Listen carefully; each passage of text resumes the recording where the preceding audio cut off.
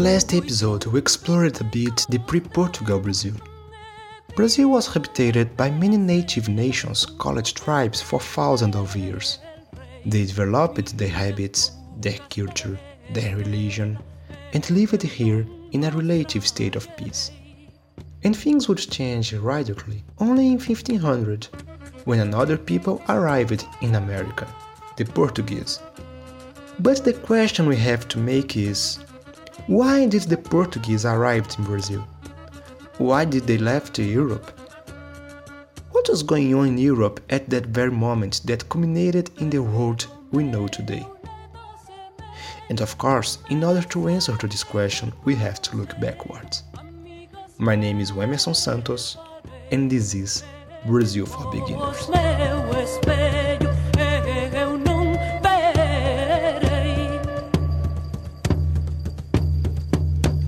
The year is 1139, and Afonso VII was the king of Galicia, Leon, Castilla, and Toledo. The lands we today know as Portugal belonged to him.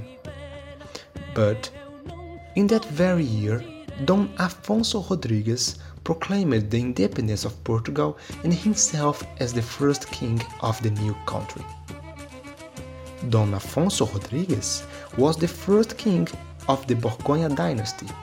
This dynasty ruled Portugal for almost 300 years, and in 1385, the last king of Borgonha dynasty died, which generated a family fight. Sad thing.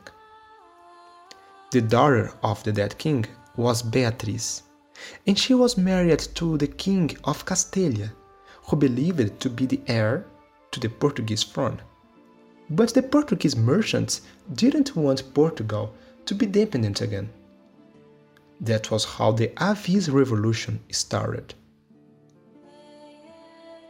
Portuguese people rejected the idea of being a small part of Castilla. They considered this as a regression. João I, the master of Avis and bastard of an old king of Portugal, fought against Castilla supported by the merchant class, and won. He established the Avis dynasty, a dynasty which would rule Portugal for more than 300 years. All this medieval politics may sound complicated, and really is. But I invite you to try to comprehend at least that a new dynasty emerged in Portugal in 1385. The Avis dynasty, in the Avis Revolution. It's important because this event is an important checkpoint in our history. Here begins Portugal as a nation-state, the first modern state in Europe, different from a medieval pattern. Welcome to the absolutism. But the Avis Revolution was not the only important thing in Portugal in the 14th century. All over Europe, the Black Death killed lots of people, reducing the population to 60%. 100 million people died, and only 2 centuries after, Europe had the previous number again. It was much more terrifying than the coronavirus, because people had no idea what was going on. In the beginning of the 15th century, Italy was not the country we know today. Actually, it was not a country. There were some independent cities, as like Genoa and Venice, and those two towns were extremely important. They were the center of the world. It's okay, we can include Florence to this, but the fact is that those Italian cities were responsible to bring spices to a medieval Europe. If it doesn't sound a big deal to you, it's because you may have a fridge where you can keep your food. Imagine that Europe was not what it is today. Life was complicated, and preserving food was not easy as it is today. They had not those McDonald's burgers that never decompose. So buying from the Asian was trivial. Europe in the beginning of the 15th century, was still medieval.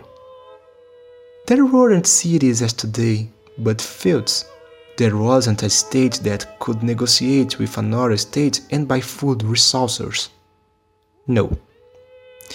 And the Italian new towns were the first places where trade was gaining form and strength again since the Roman Empire. And that's why they were the center of the world, because revolution was coming from there. That's our scenario.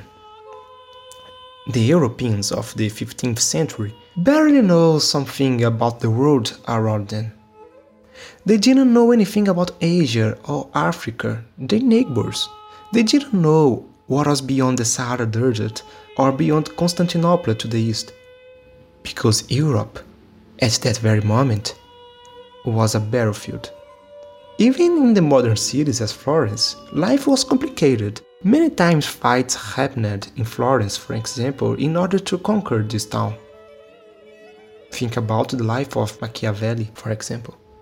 And other events would shake even more the structures of Europe in 1453. The Ottoman Empire took Constantinople. The Italian independent towns made business with the Byzantine Empire, and when it was taken by the Ottomans, life in Europe turned even harder. The free trade between Italians and East became difficult. Portugal and the other newborn states faced the fall of their dreams after so much hard work, and in Portugal they also had a crisis in the coin system.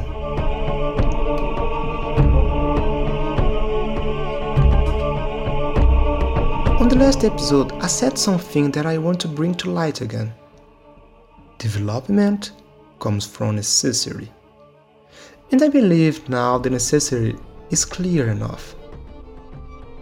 Portugal and entire Europe had a huge crisis.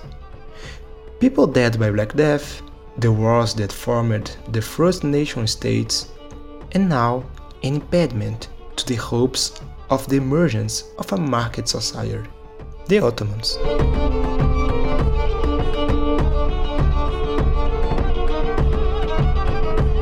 They didn't know what they could find in Asia, but they knew there was in Asia, and they knew spices came from there. In the east, the Ottoman Empire dominates the trade routes. The Italian dominates the Mare Nostrum. In 1415, in somewhere in Gibraltar, and Portuguese men looked overseas. Beyond the strait, in Africa, a new life would born. The Portuguese were the first to dare to discover, the first to dare to expand, the first to use the maritime knowledge in an audacious level never imagined. In that very year, Portugal started the Great Navigations.